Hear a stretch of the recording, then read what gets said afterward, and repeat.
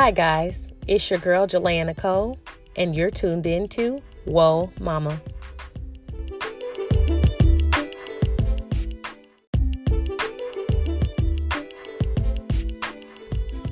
Here on Whoa Mama, we discuss plenty of topics. We'll discuss things from just being a plain woman, just womanhood in general. We'll discuss wifehood, motherhood, careers, and ministry. There's so many topics to cover in so little time. So stay tuned for many conversations that include great women, as well as sometimes just some tips and tricks, and other times that motivation you need just to keep on going. So thank you for staying tuned. We love you here, and we say thank you from the Whoa Mama team.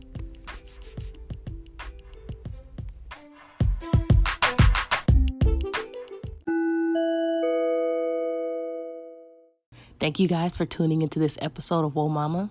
This morning, we are going to discuss the pedestal. Yes. If you don't know what I mean, let me give just a little blurb here. We're going to talk about those expectations and disappointments that we tend to run into in life after we've put someone on a pedestal, or after we've even put ourselves on one. So stay tuned to hear more about that. Hey guys, it is now September.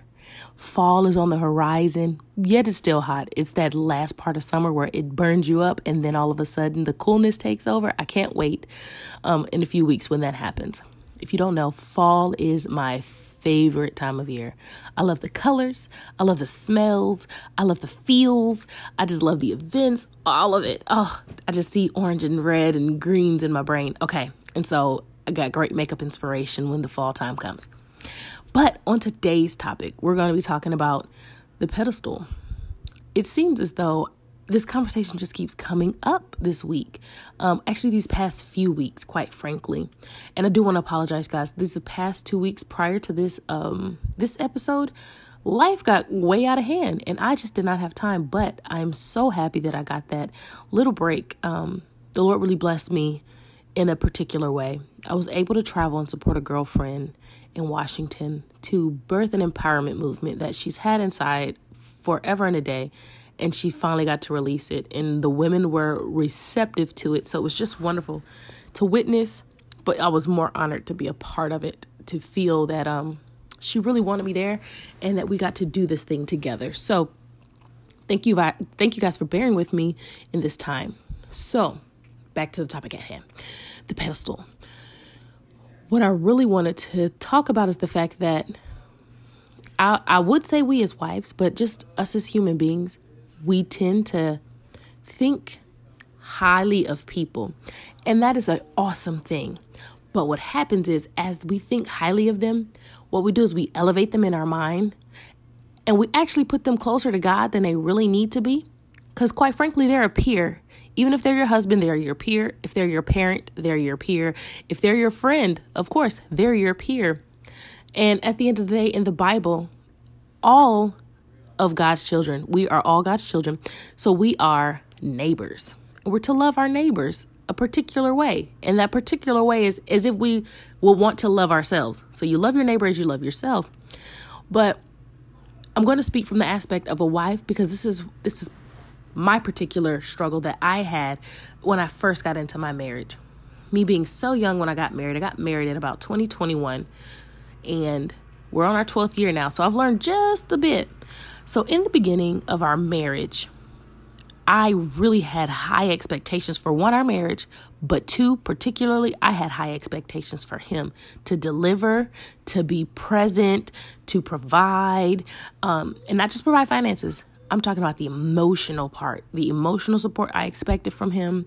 It's just so many things I expected from him. And in all of those expectations, I elevated him on this pedestal where I was never happy because I was consistently disappointed. And particularly so, me being a stay-at-home mom, my expectations for him as soon as he walked in the door was to get the kids so I can have a break. I never thought about the fact that he just had to commute 2 hours to work, 2 hours back home through traffic. And we lived in Atlanta at the time. So if you live there, you know that beast that I'm speaking of. So that commuting and then come right back in, and for him to help me with the children. Is it unreal to expect him to be a parent when he gets home? No. But it was unreal for me to expect that he had the capacity and the desire to come into the chaos that was called the home life. By no means am I giving anybody an excuse as to not to be a parent. So I hope you guys can hear what I'm truly saying here. It's just the fact that I expected him to be my Superman. And every time he was not adding up to Superman, I lost respect for him. I lost compassion. I think that was the biggest thing, because as I was losing my compassion, my respect for him dwindled, and the expectations just kept building, because then I expected him to fix everything. So you guys, I mucked it up. I had so many things in my mind that were driving these things that, one, he may not have known, or he was getting the brunt of it, but he couldn't understand why I was even thinking this. And guys, this goes back to that thing that we spoke about in the beginning when this podcast first started with my sister-in-law. We're talking about culture. We're talking about our desires and expectations and that fairy tale life that you've put together in your mind as a young lady before you become the married lady. And before you really realize that, I may have had some really confusing and conflicting thoughts, but I didn't even know that they were contradictory prior to marriage. Like, I really had to take inventory. So there was a day that he was like, I'm not ever going to make you happy. And I was like, you right. And it was such a bad argument. But when he said that, it was the truest thing ever. And it wasn't because he didn't want to make me happy. It's because I would not even allow him to make me happy because of the expectations and the parameters that I put on him. And so there's this point in our marriage that we talk to people about. We talk to people about our breakup within our marriage. We broke up with each other. We literally looked at each other and was like, I can't put you first anymore. I can't put you on this pedestal that I put you on anymore. And what happened is, when we broke up with each other, we began to date God, and we began to consult God, and we began to put those expectations on God, because God is the one who will provide those things that we lack. Because we will always be disappointed in man. Men and women, you will be disappointed in your partners. But the sooner that we have the realization that they can't provide what God provides, but what they can provide is what he's endowed them with, we'll be a lot happier. Quite frankly, and that is such a true statement. And I know that for my own self. So coming to the realization that God's going to be the one that fills the void.